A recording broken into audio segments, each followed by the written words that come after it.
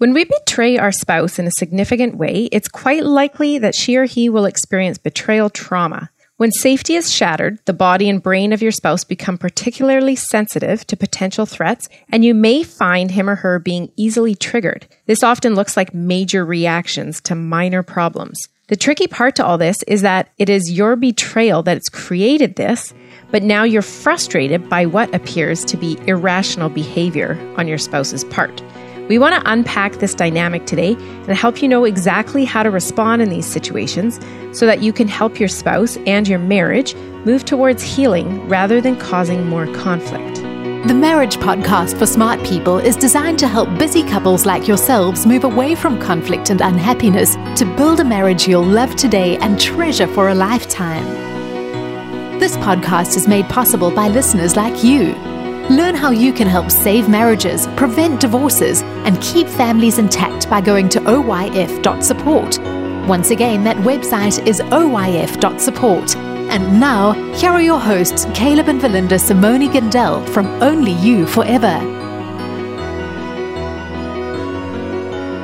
Welcome to the Marriage Podcast for Smart People. If you want to build a thriving, passionate marriage, we've got the research, the truth, and the answers you're looking for. We have a healing episode for you this week. This is episode number 239, and today we're going to be talking about how to respond to or work with your spouse's betrayal trauma so you don't add to it or make it worse, but rather help him or her to heal. Hey there, before we get started, if you missed last week's episode, we discussed male privilege in marriage. That's worth going back and checking out. Also, make sure you hit that subscribe button on your podcast player so you don't miss any upcoming shows from us. That was a good discussion last week. Yeah, I felt very privileged to have it.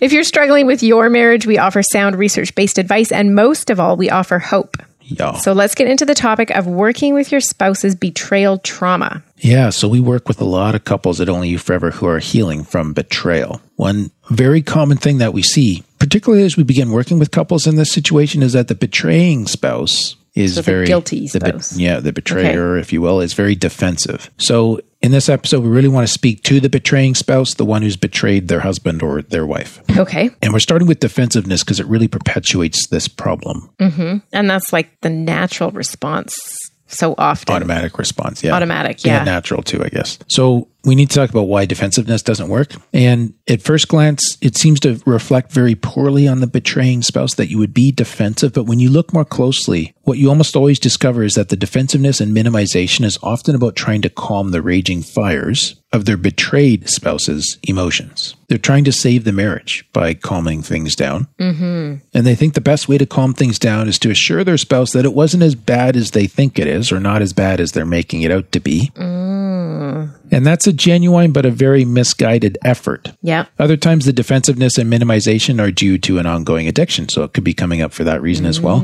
Okay. And the betraying spouse is still in the addiction related to the betrayal, and they've not been able to break through their own denial as a first step to recovery, right? That period of time is particularly hard on the betrayed spouse because they feel they must increase the volume or amp up the intensity of their assault on the addiction in order to break through that denial in an attempt to get safety. Right. Which typically prompts more defensiveness. So then we're in this cycle. Yeah, it's really tough, right? Yeah. It's super distressing and it's really, really difficult for them. Okay. Now, there are three things that we want to dig into here as a way of changing your approach as the betraying spouse. And those three things are, number one, admitting your guilt. Number two is demonstrating remorse. And number three, showing your willingness to make things right. We're going to unpack these here. Okay. Admitting guilt. We always do. Unpacking, I mean, not admitting guilt. One of the common defensive tactics we resort to when feeling blamed is to try to shame or to try to share the guilt around. Mm-hmm. So we might blame our betrayed spouse for not being there for us, for not being sexually available for us, and so on. So the person who is actually responsible for the betrayer is like pointing the finger back, saying, you know what, you were part of this too. Now, some of those things may actually be true and may have been factors that contributed to creating an environment in your marriage where you became more vulnerable to betrayal, or where the marriage became vulnerable to betrayal. Yeah. However, and again, so I'm speaking to the person who has betrayed here, okay? When your spouse is in the first months following disclosure of the betrayal, their view of your marriage and yourself is far too shattered to begin to consider their own role in the marriage and their own responsibility leading up to the betrayal and its disclosure. That time will come later. Now, you may find yourself tempted to try and share the guilt or to make yourself look less guilty in some way in order to save your marriage, or even as a way to try to protect your spouse from all the hurt that is coming from this betrayal. And again, that could be a very sincere attempt on your part, but in those moments, what's most important is that your spouse be able to return to a sense of safety. And if you're minimizing the offense, they can't get there. No, because they're thinking you're minimizing that. You could do that again then, because you're not really owning it. Okay. Yeah. So when you don't fully admit your guilt, it prevents the restoration of that sense of safety. Okay. Because if you don't own the full reality and impact of what you did, then how can your spouse be sure that you're not going to repeat it? That's the issue, right? Okay. So your spouse needs the assurance that can only come from you fully owning all of the actions and the impact of the betrayal. And when you truly own your stuff and your contribution and what you've done, that sends the signal that you're facing the fire, so to speak. And that you see what you've done, you feel and you acknowledge the impact on him or her, and that will help your spouse begin to believe that you will be sincere in your efforts to ensure that that betrayal doesn't happen again. Okay. Because if you're minimizing it, it sounds like you're saying, oh, it wasn't really a big deal. So why wouldn't you repeat it if it's not a big deal? Yeah. Okay. Yeah. Okay. Or it's like I'm not getting the impact that it had on you. Yeah. And so because I don't think it hurt you that bad, I might just go do it again. The problem is that you're overreacting. That's how the defensiveness gets interpreted. Okay. So then, like, how do I know that you won't do it again? Okay. Not you, but you know what I mean? Yeah. Like, Well, that's the big question often at this stage, right? So being defensive or minimizing makes that question bigger. Being honest, facing the hard, ugly reality of the betrayal, owning its impact helps to answer that question. Because when your betrayed spouse sees that you know and acknowledge how awful the betrayal was, it begins to reassure them that you'll be much less likely to repeat the offense. Okay. Like at some point in a subtle way, they're going to trust your goodness, even while they're complaining about your betrayal. Yeah. Which is that if you really see how awful this was, you're not likely to do it again. I mean, we have to assume that people will do that. So that's not a bad thing, though, to show them how awful it was, like to show how awful it hurt you. Right. But we're often trying to minimize that as the betrayer because we think if we minimize it, it's going to take you away from the pain of how bad it was. But you actually need to it's the opposite. You need to hear us being willing to go with you towards how bad the pain was in order to know that we're seeing that and we're not going to do that to you again. Right. Make sense? Yeah, but that's why you get the overreaction. It's like, well, he's not getting it. Yes. So I'm going to, as you said, I'm going to be louder and more. Yeah. I need him to see this pain. Yeah. So he won't do it to me again. Okay. And defensiveness, minimizing is all saying, I'm not willing to see your pain. Okay. And so, as part of this kind of a small sidebar here, like be careful too, like in these moments, you don't want to offer conditional apologies. Because we're talking about admitting our guilt in this section, right? So don't say things like, I'm sorry you feel that way. Yes. Don't say, okay, if I was wrong, I apologize. If I was wrong. Yeah. Like don't place limits on your apology or do things that make them seem shallow or seem even like blame shifting. It sends a signal that you're more interested in protecting yourself, really your ego, than you are in protecting your marriage or protecting your spouse from this happening again to your marriage. Okay. That's why those things aren't going to work. Okay. Yeah. So then admitting guilt it's really important to be clear about that. Okay. The next part is to demonstrate remorse. Now, researchers have identified that this can be the most powerful part of a genuine apology. It's the demonstration of remorse. Now, were you going to have something there, babe? Well, I was just thinking about this accepting blame part or admitting guilt. Like that goes so countercultural, right? Like if you're in an accident, you never admit your guilt. Yeah. Because, insurance might go 50-50 instead of you getting all the blame. Or, with a lawyer, if you've been accused of something, you never admit your guilt. Like, in a legal situation. And so all of a sudden, this is making yourself very vulnerable. Right. Because this might be used against you. Like, I can see why it would be scary and why people would minimize it. Right. But it doesn't actually help the marriage relationship when that happens. Right. Okay. Sorry. Off my soapbox. Demonstrating remorse. What were you saying?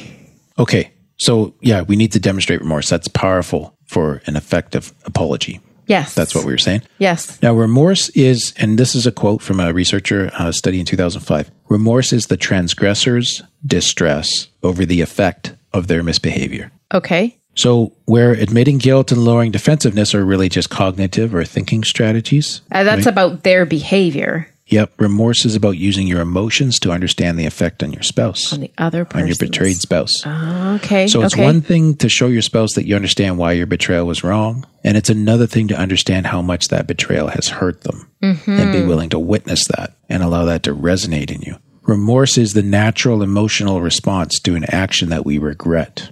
Okay. So you really have to allow yourself to see your spouse's pain and allow your heart to empathically engage with that pain and agree with the pain. Before the disclosure, when you were engaging in actions that you at some level likely knew were going to be a betrayal to your spouse, the only way that you could do that in those moments was by disconnecting the attraction to the wrong behavior from the consequence of that behavior. So the allure or what was drawing you, and you had to disconnect that from what it was going to do to your wife, or your husband, okay? When you become remorseful, you are reconnecting the betrayal to its consequence. Okay. Am I making sense here? Yeah. And as you can imagine, this sends a huge and a very critical safety signal to your spouse that you understand how your behaviors have impacted him or her. So the betrayer at this point probably has a lot of their own pain. Yeah. But it's so critical that they connect with their spouse's pain. Yeah. As well. Yeah. So sometimes, not all the time, but a lot of the time, we do see the betraying spouse in these moments sometimes resorting to their own self-pity, and sometimes even the betrayed spouse ends up having to comfort. Yes, I've heard that. Yeah. Betrayer, right? But one key thing to avoid during this part of the process is to avoid playing the victim and taking the very emotional moments that this requires and making them all about you or even somewhat about you, and then walling around in your own grief and self-pity. And as the betrayer. It's not uncommon. And it may also be a sincere attempt to alleviate some of your spouse's pain, because it's like, you're not going to sit in your pain if you're having to deal with my pain. Right? Okay. But when you do this, you sidetrack the healing process. That's why it doesn't work. And I'm not saying that you don't need to heal as well, but if you are the betrayer and you make it about your sadness or your disappointment in yourself, then you're asking your wounded and very hurt spouse to take care of you at a point where they can barely cope with caring for themselves. And it's not fair to your spouse to do this.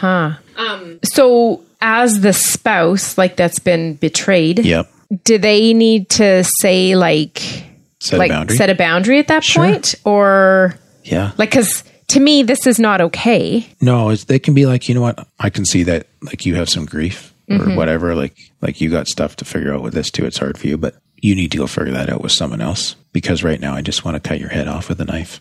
A dull one. Oh, honey. What? But this is often they're in their rage. Of betrayal, right? And you're crying and you want me to, I can barely hold my own life together and I'm supposed to be helping you when you're the one who did this. Right. Yes. Yeah. So that's okay at that point to be like, no, I'm not going to commiserate in your pain. I can't and I won't. Sorry. Okay. Find a therapist, find a good friend. Okay. Find a church leader, go talk to them. Okay. It's not my problem. And that's not being unkind or unfair. That nowhere in this process do I think it's helpful or necessary for the betrayed spouse to fix up the betrayer.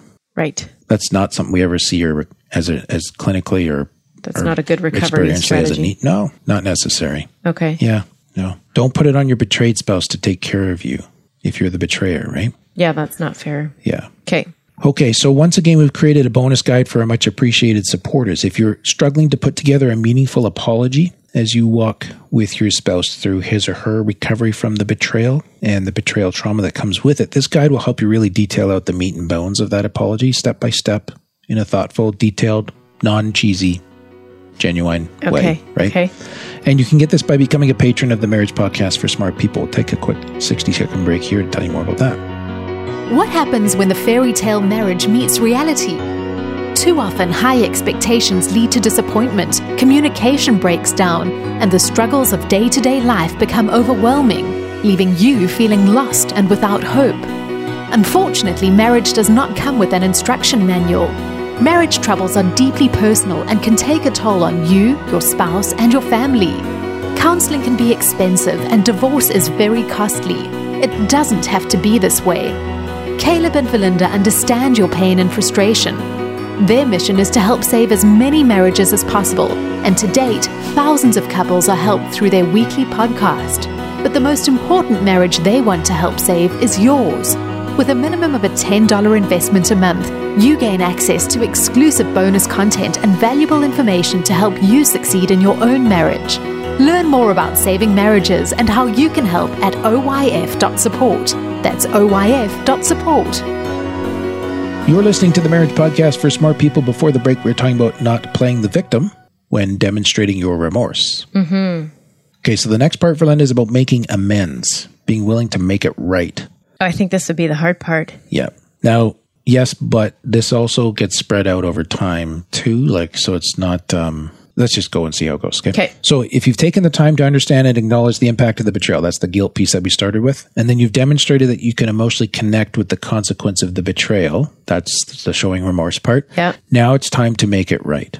Now there's some hard truths in this. Okay. Nothing in life can be erased or taken back. Yeah. Life after a significant betrayal is not going to look the same as life before. And in reality, you probably don't want it to anyways. No. Well, that's what led to the betrayal. Yeah. And usually when you've shown genuine remorse and you've apologized to your spouse, and usually when you've shown genuine remorse and apologized, your spouse is going to be sort of very naturally, it's going to be looking for the next safety signal. And that the question there that I see in one form or another is, do I see real lasting change in you?